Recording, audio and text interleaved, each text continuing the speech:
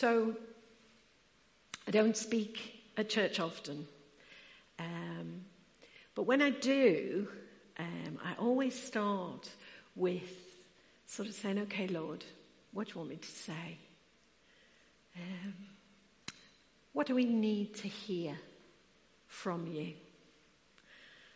And it's usually sometime in advance because I'm not pressurized. I usually know well in advance what, the dates I'm going to be speaking. And then after spending some time in prayer, usually I just kind of know where I'm going. I trust that the Spirit of God sort of stirs something, and I kind of know, and I usually have a fairly clear narrative. Sometimes there's everything like zing, zing, zing, but mostly fairly clear narrative, and I go off and I study and I read around whatever it is that God has prompted in me. Now, ironically, this time I found it really, really difficult. And so what I did was I did go off and I studied every reference I could find to listening and hearing in the Bible, and came across a great verse in Deuteronomy chapter 30. And it's Moses speaking to the people of Israel, and he says, "Now choose life so that you and your children may live, and that you may love the Lord your God. Listen to his voice and hold fast to him. For the Lord is your life, and he will give you many years in the land he swore to give your fathers." I found that really encouraging. Choose life, live. Love the Lord your God. Listen to his voice. Hold fast to him. But I'm not going to use that one today. That one's a bit of an aside. It was just really, really good. And so I thought, first of all, we would establish a bit of foundation. And Simon has already done that beautifully for us when he got us to sing just now of our God, who is just so amazing. But come with me to Luke, if you've got your Bibles, chapter 11.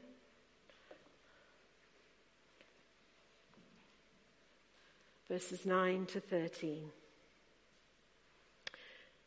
"So I say to you, ask and it will be given to you.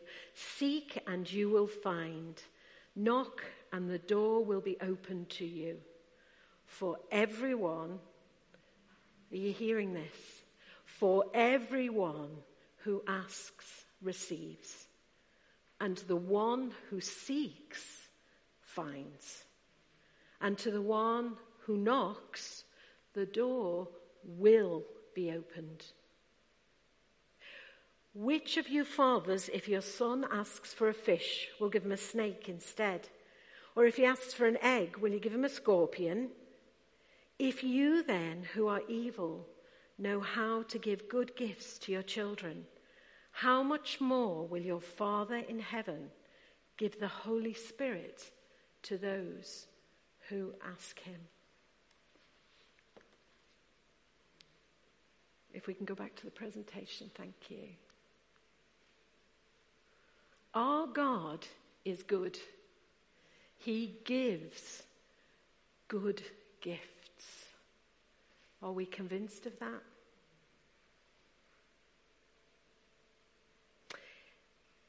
And so we ask, does God speak today? I hope that within you there's a resounding, oh yes, yes, yes, yes. Surely yes. Not only do we have the Word, Jesus is the Word. The Logos in the original Greek, the total message of God to us. Our God is in essence a community. He is Father, Son, and Holy Spirit. And he chooses to commune with us, to draw us into that community. So knowing this, our next question is, how does he speak? If we're listening, how does he speak to us?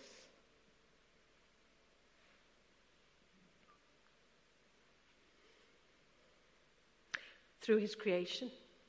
Romans 1, verse 20. You'll have to excuse me, we're jumping through lots of different scriptures this morning. So Romans 1, verse 20. For since the creation of the world, God's invisible qualities, his eternal power and divine nature have been clearly seen, being understood from what has been made. And who amongst us has not seen a sunset that just blows your mind? So beautiful, a gift of God to us. He speaks through Scripture. Hebrews 4:12. For the word of God is living and active. And week by week, and hopefully day by day, but maybe even a few times a week, we look to Scripture, both together and in our individual lives, and we are challenged and we are encouraged because he speaks to us through his Scripture. He speaks to us through the Spirit. John 16:13. But when he, the Spirit of truth, comes, he will guide you into all truth. And the Spirit can reveal things to us in everyday life. Actually, the last church I was at, there was a speaker once, and he was talking away. He used to pace when he was speaking, and he was telling us, and he was a lovely, wise man. And then he stopped, and he looked into the fellowship, and he said, there is somebody here who is committing adultery. You think it's a secret, but God knows. You need to do something about it. And then he carried on with his preach. And we were all like, what was that? But the Spirit of God had spoken into him a truth about somebody's life. And actually we did find out that there was a visitor to the fellowship that day, somebody's brother-in-law, and he was having an affair. But the Spirit of God can speak directly into us. And sometimes we have to be brave to speak that on. It might not be anything as dramatic as that. It might just be, that person over there looks in need of a hug or a prayer or a word of encouragement. But the Spirit of God can speak directly into us. And it is for us to listen. Another way that God speaks is through circumstances. In Acts 10, verse 44, Peter is speaking about Jesus to a group of people, a group of non-Jews, a group of Gentiles. And the Spirit of God comes upon those people. And he goes, well, what can we do but baptize them into the way? God, the circumstances are that God has moved in their lives the same way as he's moved in ours. The Jews didn't think that the Gentiles were going to be included necessarily, but they were. And the circumstances just meant that he couldn't ignore it. He couldn't ignore what God was doing, what God was saying. So sometimes circumstances that happen to us too, when we lived for 30 years on the Isle of Man. And we thought after a while we might come back. Maybe we'd come back to England. Our family was all here. Our children had grown up and established families not on the island. And we did that Christian thing where you sort of say, we're waiting on the Lord's timing, but we think that maybe, we're looking in the future to head back to England. We were going to visit our son in New Zealand, and we saw a house in Lim. We were in New Zealand 6 weeks. By the time we came back, we owned that house. So the circumstances just meant that, God's done this. God's in this. This is what he wants.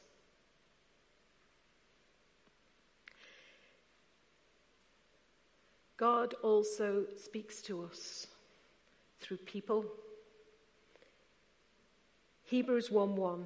In the past, God spoke to our forefathers at many times and in various ways, but in these last days, he has spoken to us by his Son, the life and the words of Jesus. And also in Ephesians, it tells us to build each other up with our words. Now, whatever your interpretation of the word prophet is, and I'm not going to go into that today because that's a whole study on its own, but to speak the word of God into other people's lives.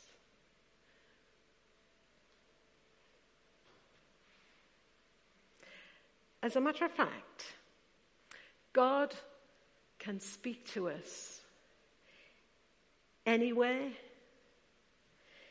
everywhere, and in ways that you might not expect. He spoke through a donkey. The full story is in Numbers 22. And it's referred to in 2 Peter as well. He spoke through a donkey.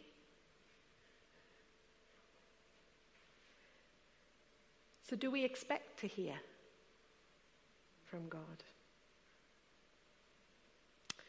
I just want to share with you, this is one of my favourite authors. His name's Mike Yaconelli. Unfortunately, he has passed away. But he talks about listening to God. And in this passage, he's just had communion with a family at home. And there's an 11-year-old boy called Joshua there. And Joshua blurts out, "Sir, how can you hear God speak to you?" Where this question came from, I have no idea. I paused for a minute and said, "Well, Joshua, if you listen very carefully, you will know when God speaks to you. It may not be an audible voice, or it might not happen right away, but if you really listen, you will hear God speak." The trouble with children is that they believe you. Immediately, Joshua squeezed his eyes, scrunched his body into listening mode, and started listening. I had given Joshua the adult answer to his question, never expecting him to put the answer to the test so soon. "I heard him," Joshua yelled. "I heard God speak." I honestly don't think any of us in the room really believed that Joshua had heard God speak. We were trying to be nice, but we weren't expecting God to actually show up. "What did he say?" I asked. I was patronizing him, fully expecting a childish response. Joshua looked straight into my eyes, his own eyes wide with wonder. He said, "Don't forget me."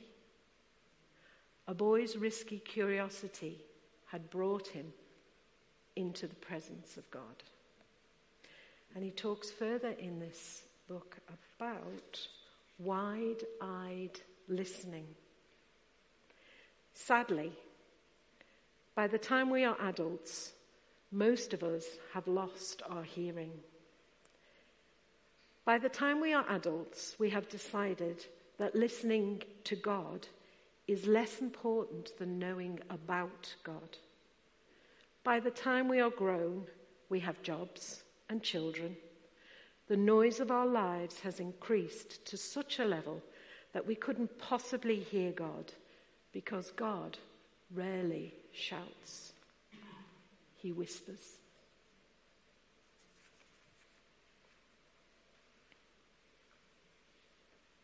There's a TV advert doing the rounds at the moment. I know not many people listen to terrestrial TV.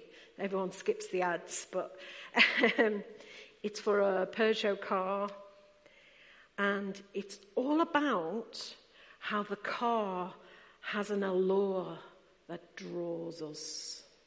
And it talks about things that speak to us, things that whisper into our soul. It's a car. And I'm sorry if there's some petrol heads here. I find that advert quite offensive. But it reminded me there is someone who whispers into our souls something that is worthwhile. God whispers into our souls. So I suppose you could say God spoke to me through a TV advert.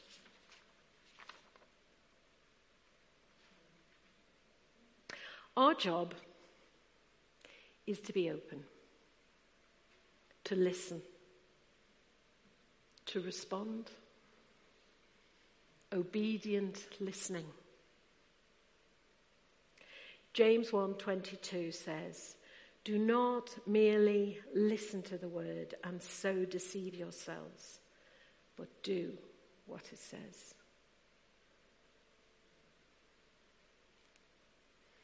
Another author that has inspired me recently, this guy Steve Aisthorpe. He's talking about rewilding the church. I don't always necessarily follow what he's talking about, but this bit, Leslie Hamilton Messer observed, "The trouble with listening is that you don't know what you're going to hear until it's too late. Listening is a threshold activity, a risky venture. Who knows where it will lead?" Is this not the analogy that Tolkien was painting when we overhear his young adventurers reflecting on the wisdom about the road? "It's a dangerous business, Frodo, going out your door. There's no knowing where you might be swept off to." We face a constant choice between a life of unconsidered momentum or listening, with the inherent risk of hearing, well, who knows what. We either learn to listen to God or we settle for doing our own thing. If God is good, if God is gracious, if God gives good gifts, it's worth the risk, surely. It's worth taking the risk.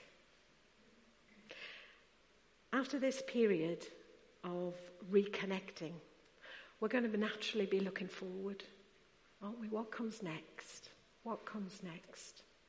And we want to hear what God has for us, both as individuals and as a fellowship.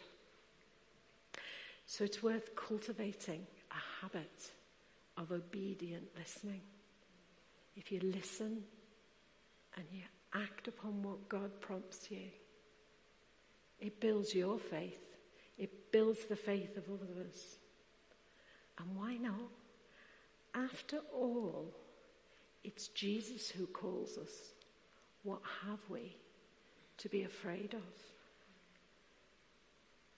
My sheep listen to my voice.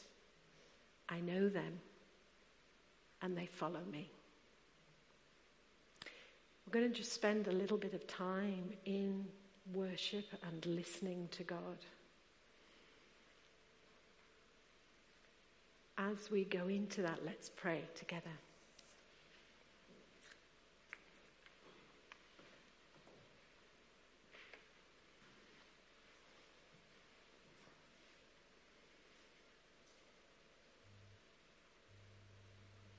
Just use this time now to bring before God those things that are buzzing around in your brain or weighing heavy on your heart.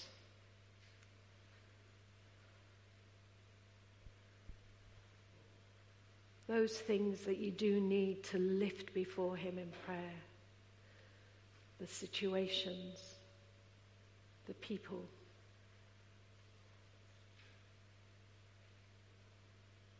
And know that our God hears.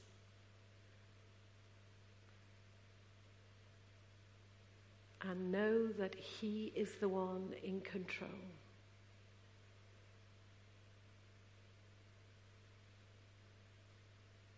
And know that as you draw near to him, he draws near to you.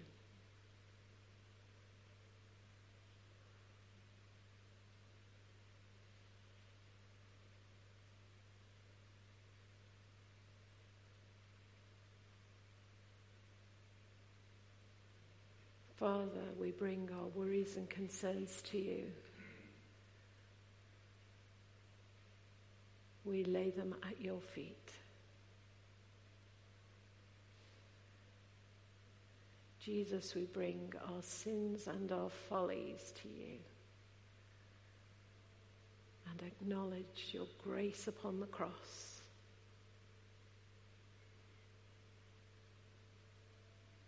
Holy Spirit, we bring ourselves to you and ask for your infilling, that you will lead us into truth. Amen.